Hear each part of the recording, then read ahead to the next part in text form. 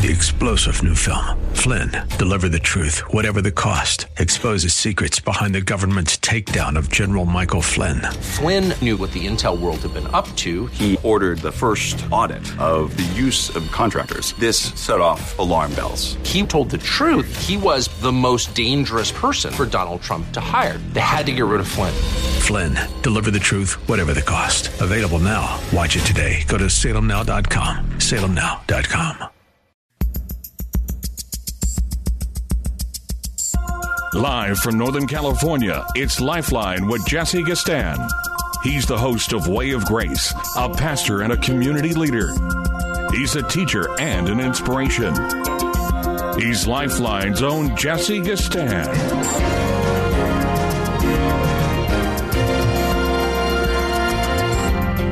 And I want to welcome you to our Monday edition of Lifeline.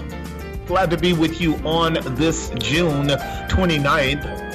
Moving into July, and guess what? We are moving into July 4th, Independence Day, a symbol of the final expression of triumph and, if you will, celebration of a revolution. Revolution that is filled with all kinds of historical abnormalities, distortions, hagiographic markings, and definitely a revolutionary history that is absolutely germane in terms of where you and I are today. Again, I want to welcome you to the Monday edition of Lifeline, your host, Jesse Gastan, keeping you company for the next 2 hours, Lord willing.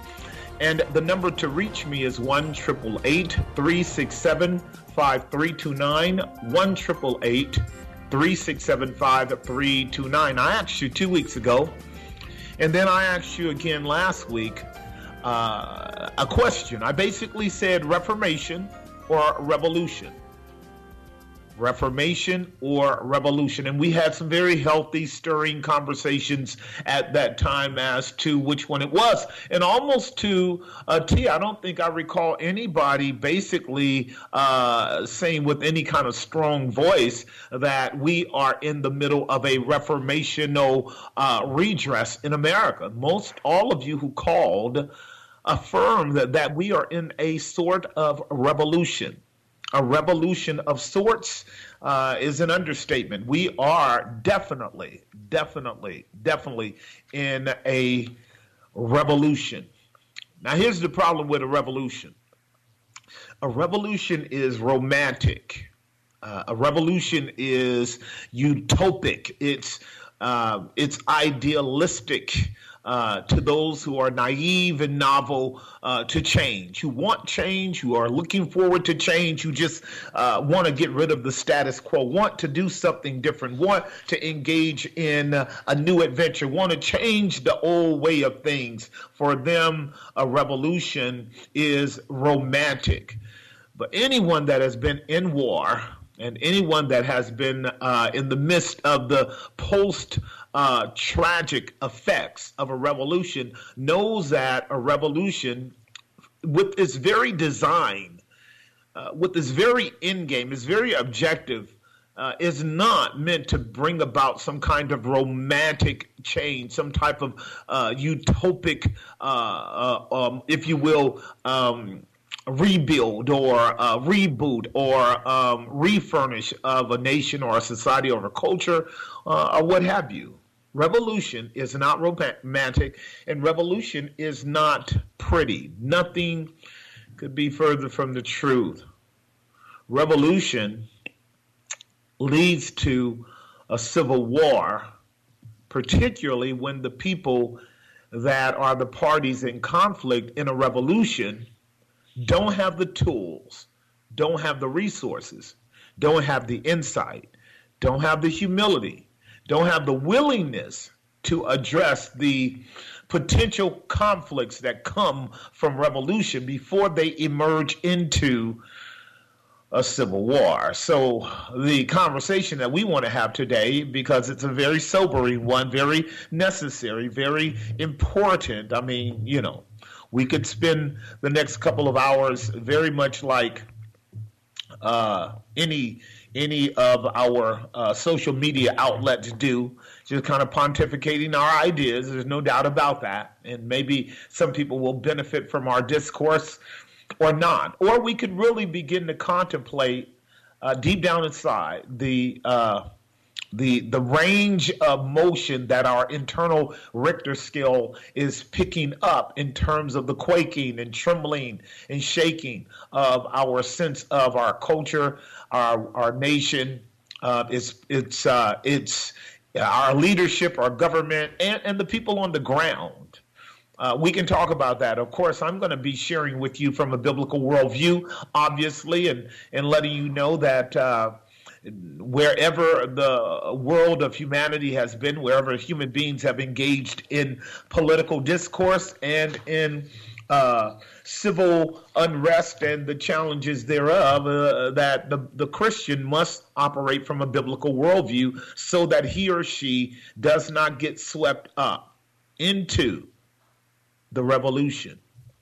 So, you do know that you never saw Jesus ever get involved in any kind of political melee or any kind of overt contentious conflicts with the Roman Empire or with the Jewish zealots who were engaged in constant conflagrations all around Palestine, all the way up into Galilee and Capernaum and areas like that. They were constantly pushing the envelope of overthrowing the Roman Empire in their own regions. You never once saw anywhere in the scriptures even a hint of the Son of God, who could have easily led a totally successful both revolution and civil war if he needed to, as he plainly said, in the midst of his ultimate kenosis. If I wanted to, I could call down a legion of angels from my Father and we could finish this business in a nanosecond. But what did he say? He said, my kingdom is not of this world. If it were, my servants would fight political battles. They would fight carnal battles.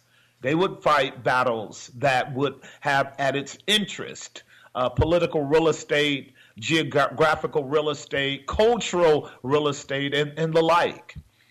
And so we do want to kind of talk this through. And the reason why is, it's just my humble opinion that we are on the brink of a civil war, just based on all the analysis, historical factors relevant to past civil wars.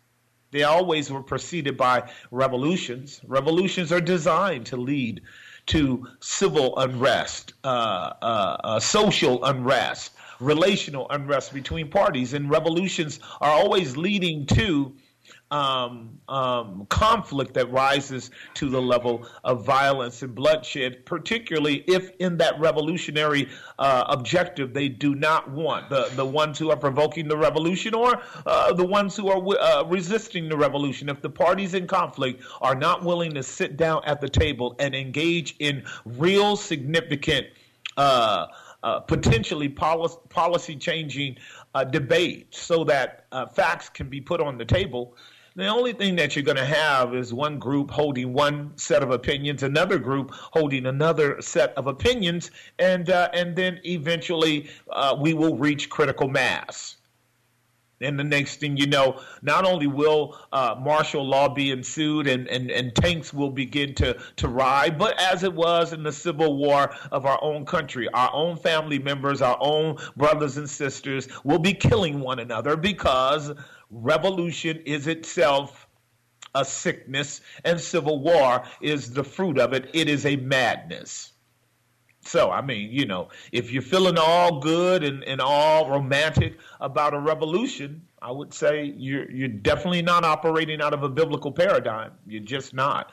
And if you're feeling that somehow, you know, it's going to turn out well, that we will continue down a path of revolutionary symbolism and revolutionary assaults and the threats and the pushing up against authority to the point where you create internal resistance and envy and suspicions and phobic xenophobic, if not just, generophobic emotions on the part of people because of unrest. And if you like that, then understand you're part of that warmongering culture.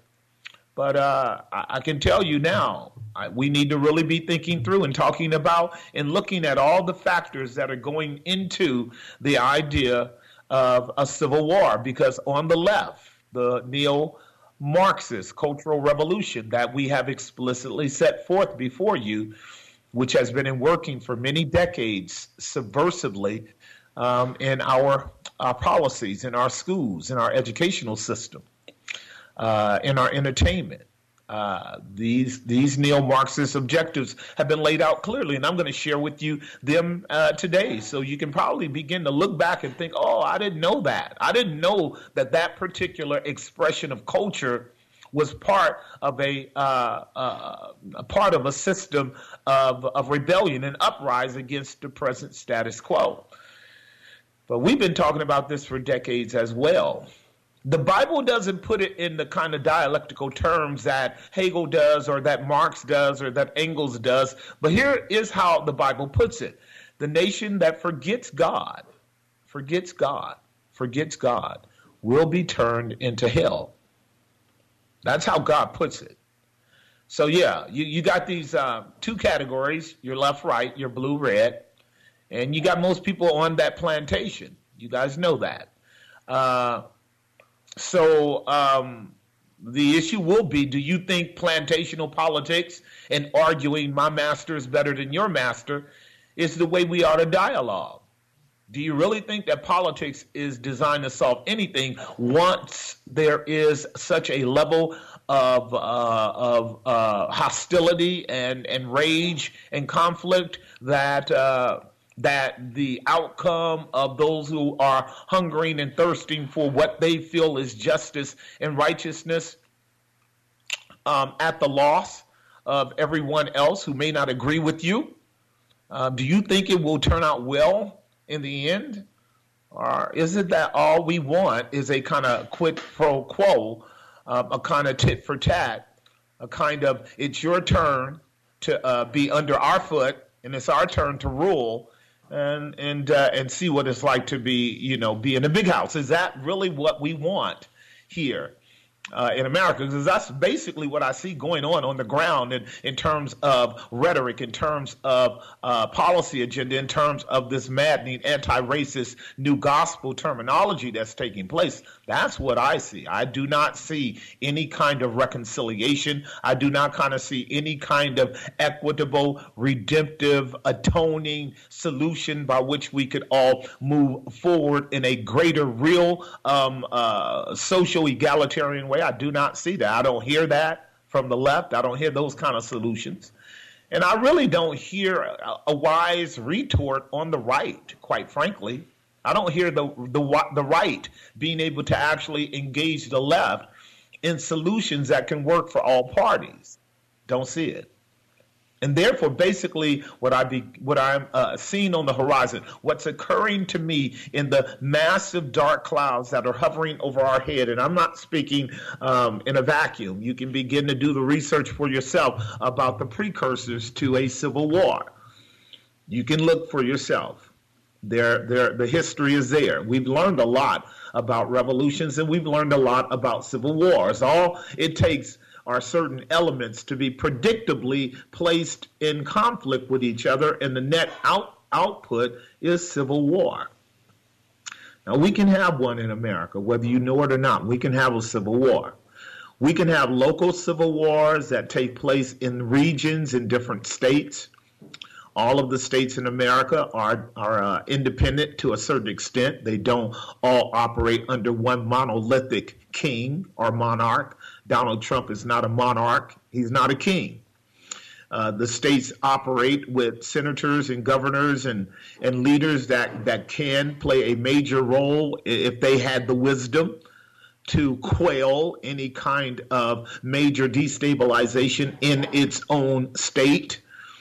And thus maintain the union. But if a state should be taken over, like Washington, Seattle, Washington, if that were to expand itself to the whole of Washington, it's very conceivable that Washington could yield to the proletariat and submit to the comrades, and they could take over that state.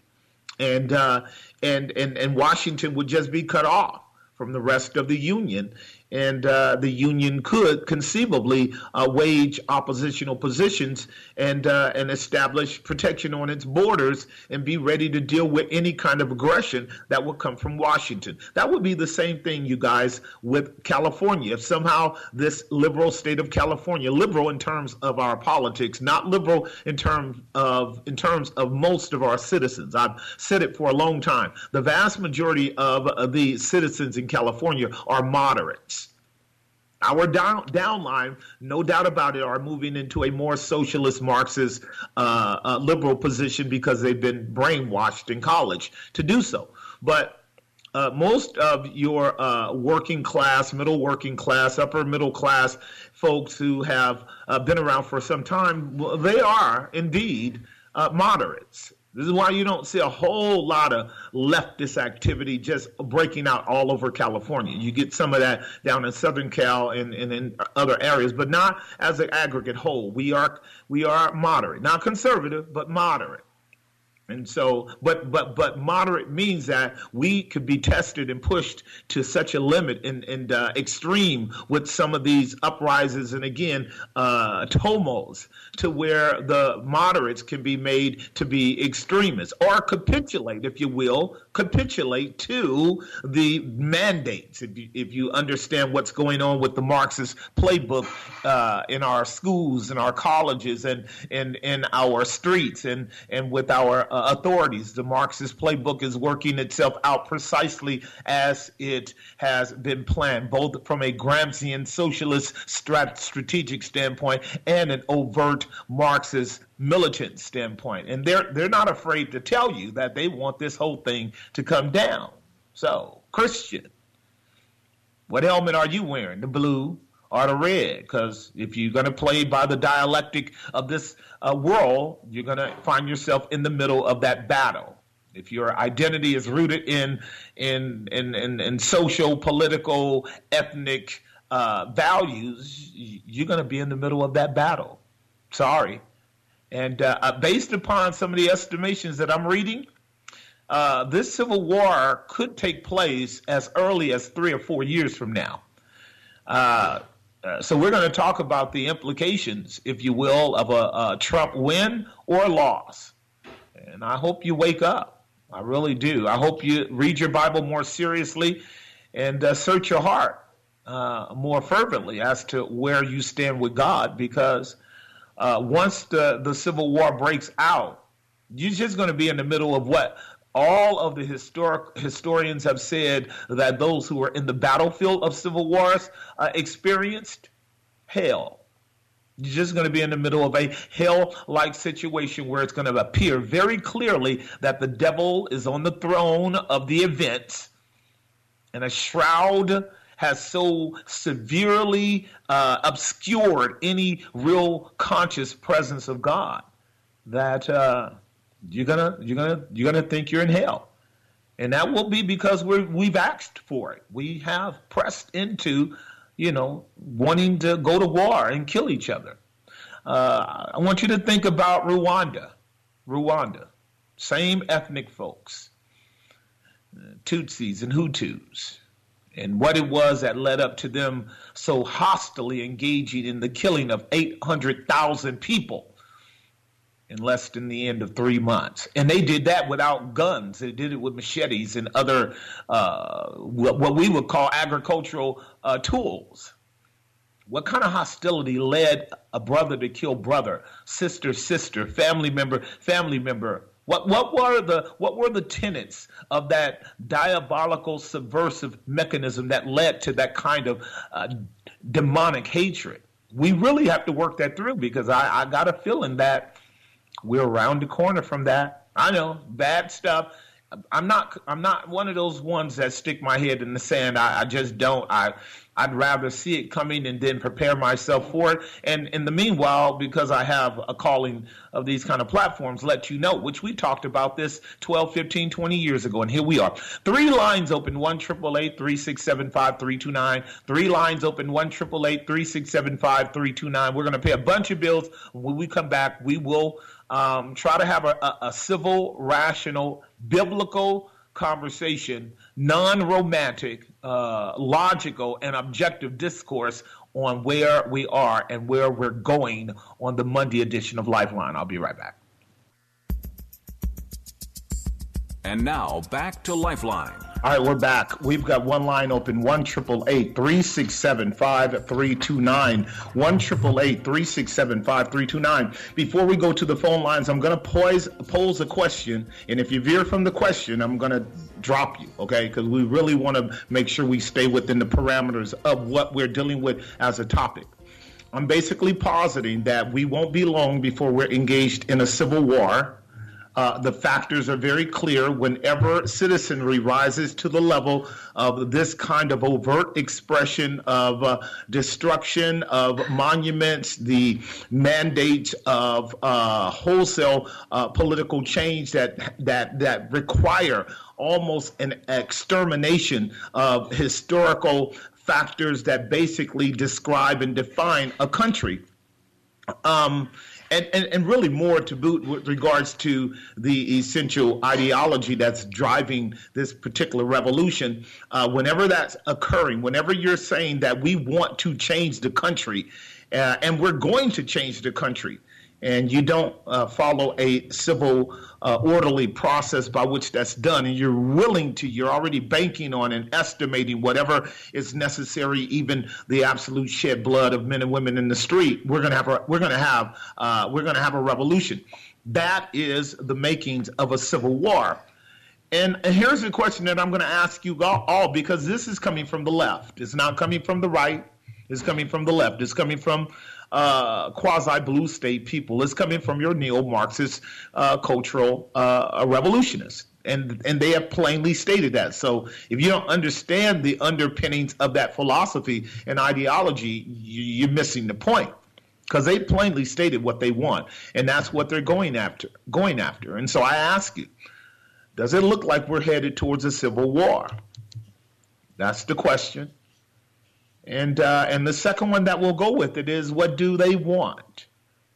Because if you can really begin to think that through, ladies and gentlemen, because this is not going to just go away. It's just not going to go away. Not going to go away with Donald Trump's vote, a loss of office. It's not going to go away if he wins or he loses. If he loses, it's probably going to accelerate the revolutionary agenda. So I'm asking you, are we headed to a civil war? And what do they want? Let's go to line number 1 and talk with Jermaine from Alameda. Jermaine, are you there? Oh, yes, I am. Great. What's going on? What's your thoughts today?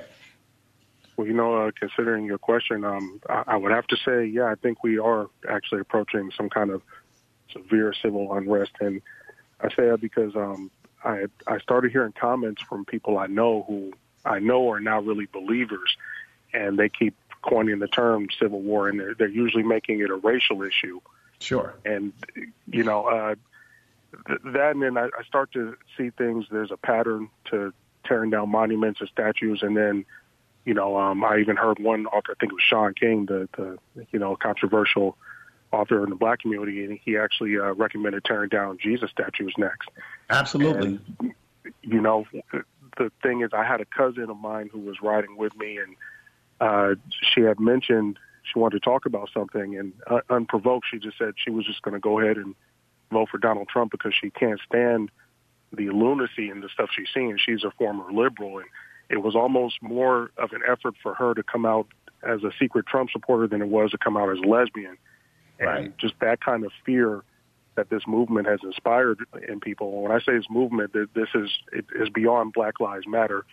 I think it's. I've been sending copies to people, as many as I can, about communism and Karl Marx. But the sad thing is, no one will read it. I know 99% of the people won't read it, so they don't realize they're playing a part in a game, and they're not going to be the winners when it's over. Absolutely. Now, you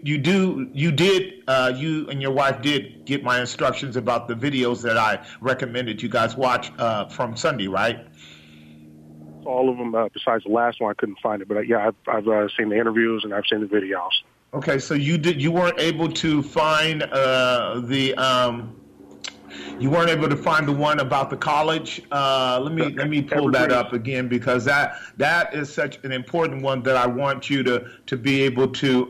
It's called Evergreen State College and Grievance Studies. Evergreen State College and Grievance Studies. You weren't able to pull that up? You know, I probably wrote the title down wrong. I had the Evergreen State College Grievance Study, but I just finished with Mr. Murray's interview, so the Madness of the Crowd, I saw a couple of those, and I was looking for the last one but couldn't find it, but I will get on that.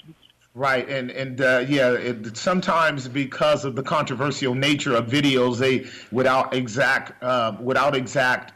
spelling and things of that nature, it might be hard to pick it up. But again, it's Evergreen State College and Grievance Studies. There's going to be 2 videos, and those videos are important to watch, Jermaine, because they actually give you the model that I've been warning people about for years, in terms of socialism being nothing but soft Marxism, and how now it is a hyper-aggressive system that are taught to college students by professors, and the college students are the revolutionaries, as you know, and to see that. And if you were to be able to pass that on to some of your loved ones or friends who are naive about what's going on, because they won't necessarily read major documents like the Communist Manifesto or the Communist Confession of Faith or the Communist Mandates or any of the other longer documents that have to do with the same kind of subversion of a country. Those videos will play a major role. If they like thinking, and I'll ask you this before I let you go, did you benefit from that sobering discussion that Douglas Murray had, both with the Hoover Institute and with the interviewer from Joe?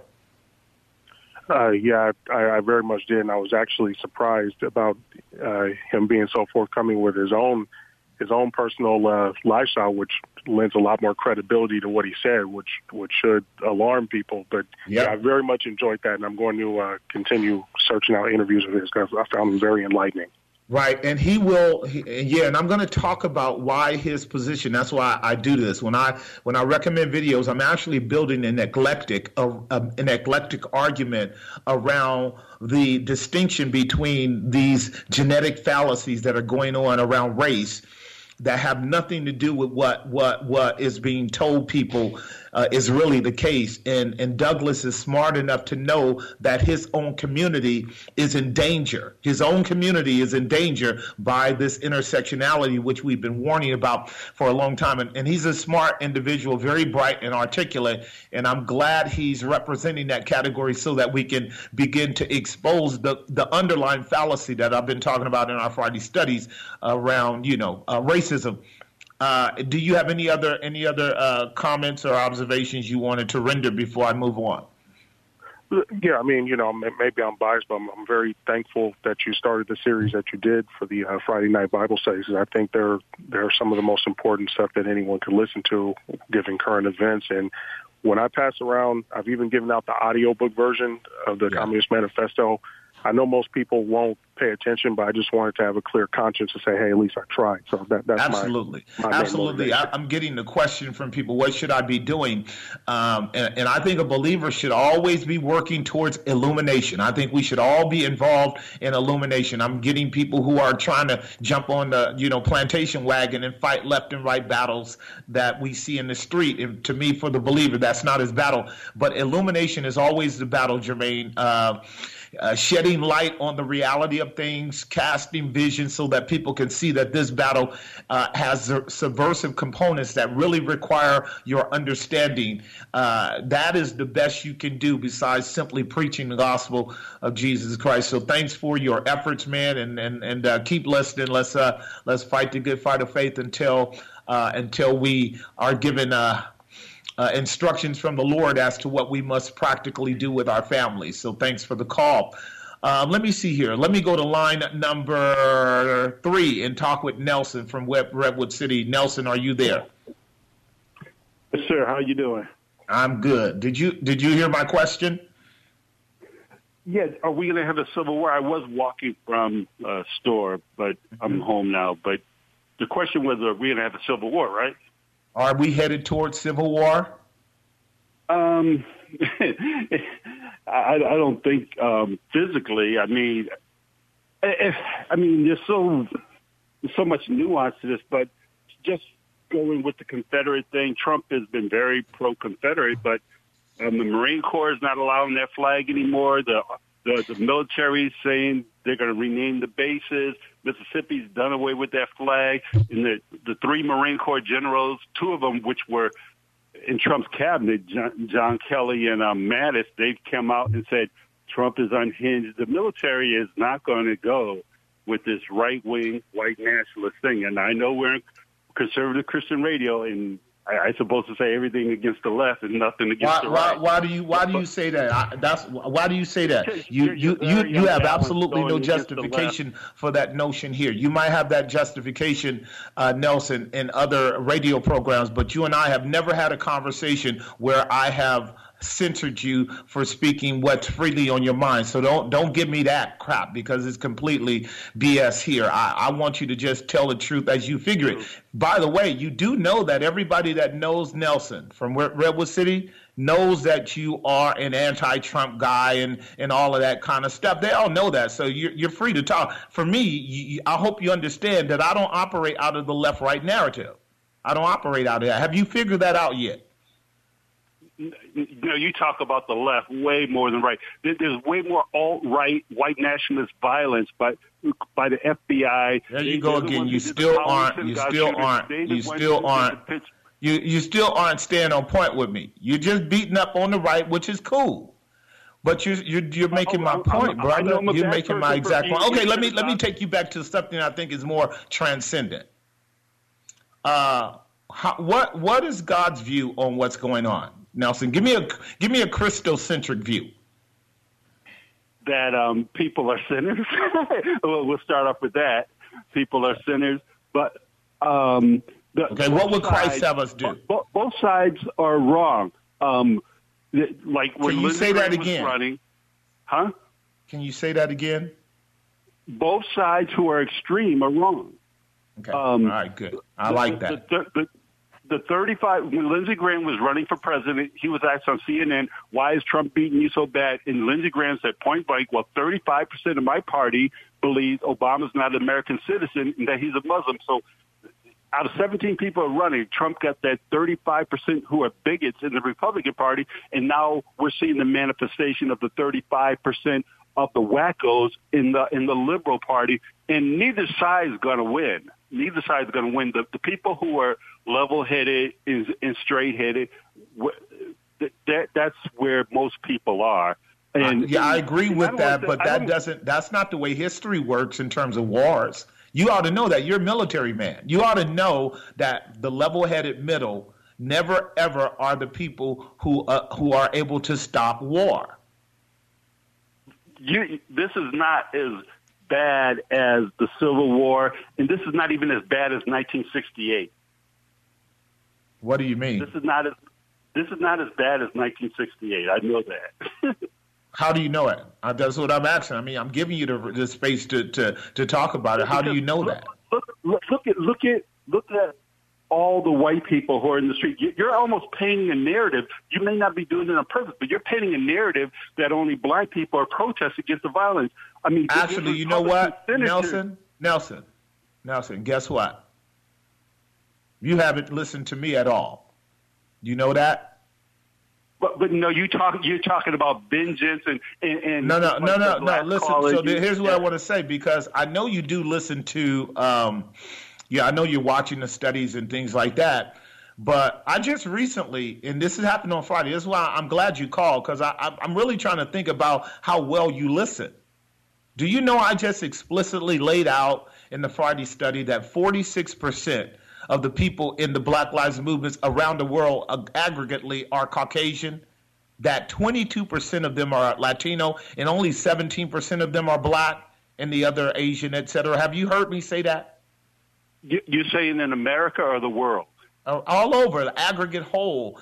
In other words, the aggregate whole is that the Black Lives Matter movement is driven by larger ideological Marxist systems that require the presence and outrage and expression of the Caucasian community that's part of the Marxist system. You don't know that?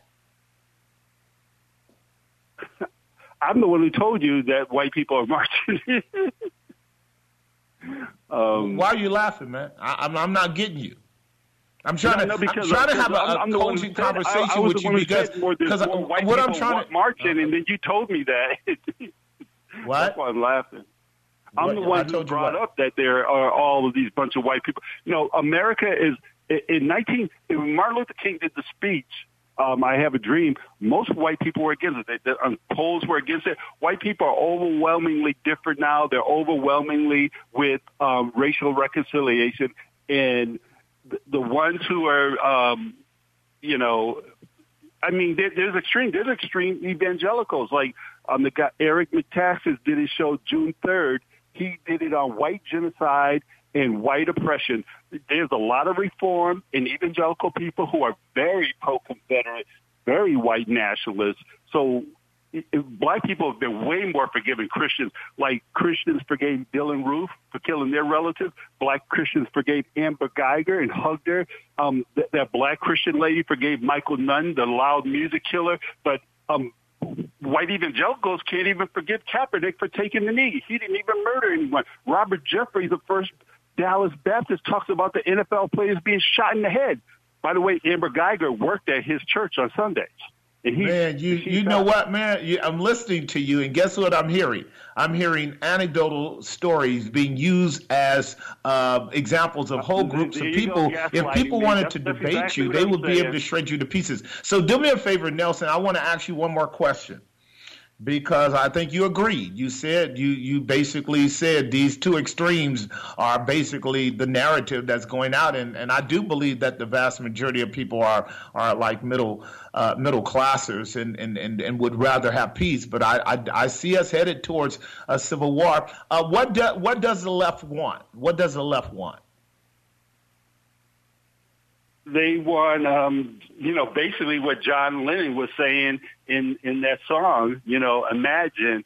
And they do believe that they can create this great intersectionality. Now, the people who just want a liberal democracy, like Schultz said, the guy used to be a Republican with the Lincoln Project, which I'm with Republicans against Trump, they want liberal democracy. I guess that's small d, not the Democratic Party. And I that's what I think is going to win in the end, that we're going to be a free country. But I think Trump and Barr, they're trying to make this, they're trying to enslave us. And then the people on the left, they want to enslave us. Okay. But both sides are bad.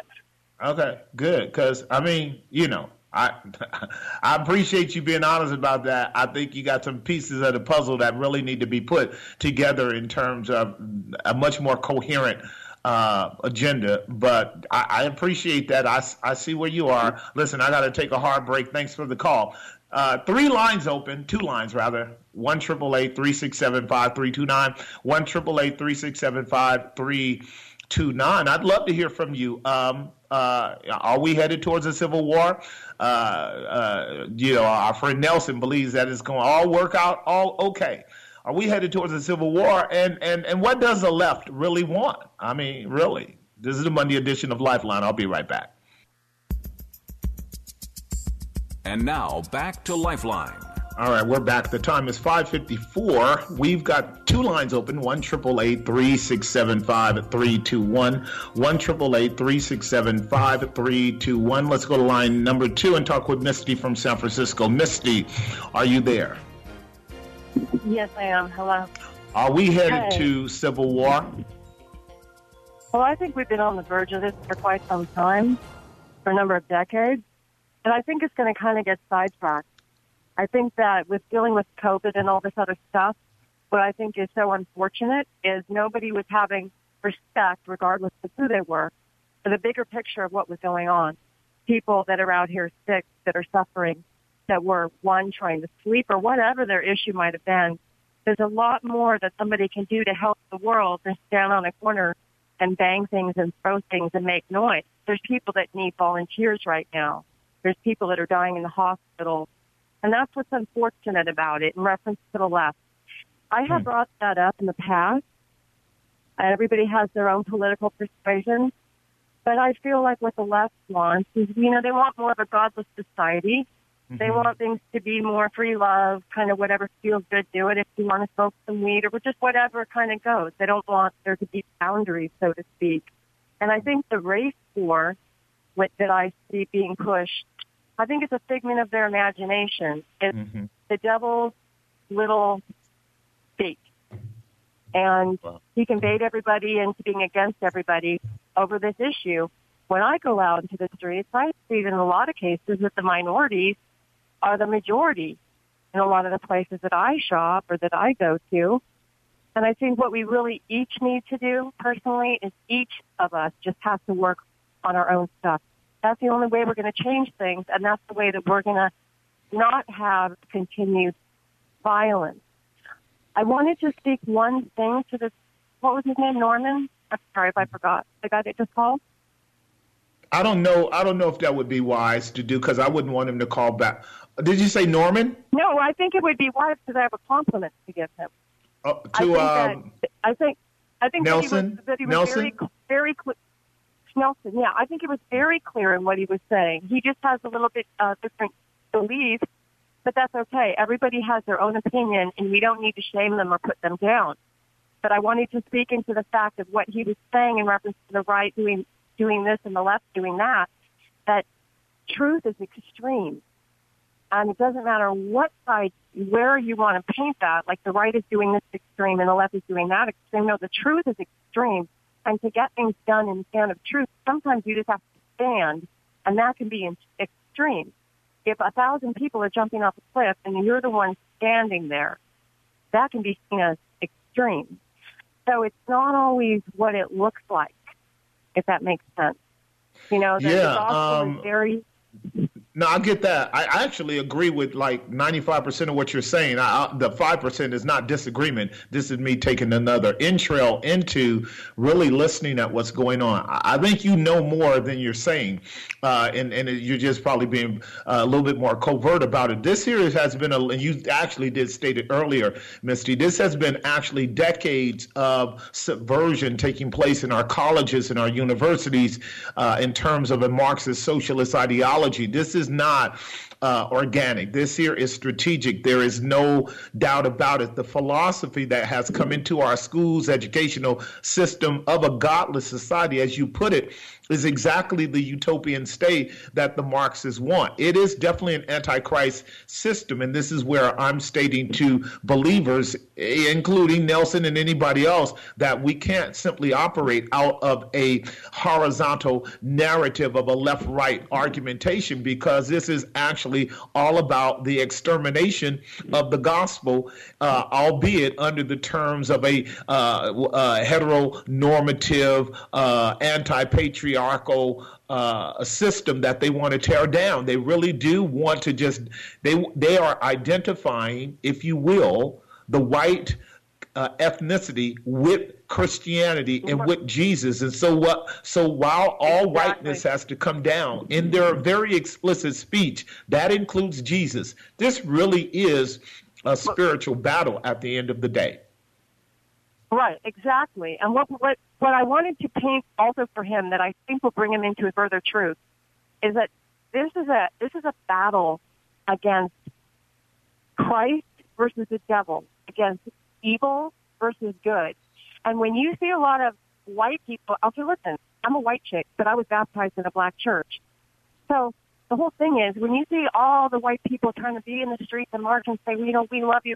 Hey, I love you, but I'm not out there marching. I've got things to do. I'm sick. I might be at the hospital. I might be helping somebody out. I might be doing something that honestly is more important and timely. And I don't think we need to be out there risking our health. And I do think that the man that died was absolute horror. And I do think that was terrifying. But that was from a man's heart space where he was at, evil in his heart that perpetrated that. Yep. And so what I wanted to say to people and to Nelson, the people that are out there, there's protesting, it may go on, or if something goes down, it's going to rise up again. Right now, it's step back for a second, because you know what? COVID spiked. And you know why it spiked? Sure did. Because of this protesting. Yep. So the hospitals are out of control with COVID right now, and we can't afford that again if another person gets killed. Yep. You got it. That was spot on. Definitely. I hope that people hear that. I'm a little bit cynical because of other pillars of reality that I watch, but I wish that we understood that. I just wish we did. Maybe COVID will allow people to quiet down for a minute and realize that their expectations of destroying everything white is utterly irrational, illogical, and definitely, just demonic at its roots, just like it would be to get rid of everything black, which are, again, faulty categories anyway. Listen, thanks for the call. Got to take a hard break. 3 lines open, 1-888-367-5329. 3 lines open, 1-888-367-5329. Let's talk. I'll be right back.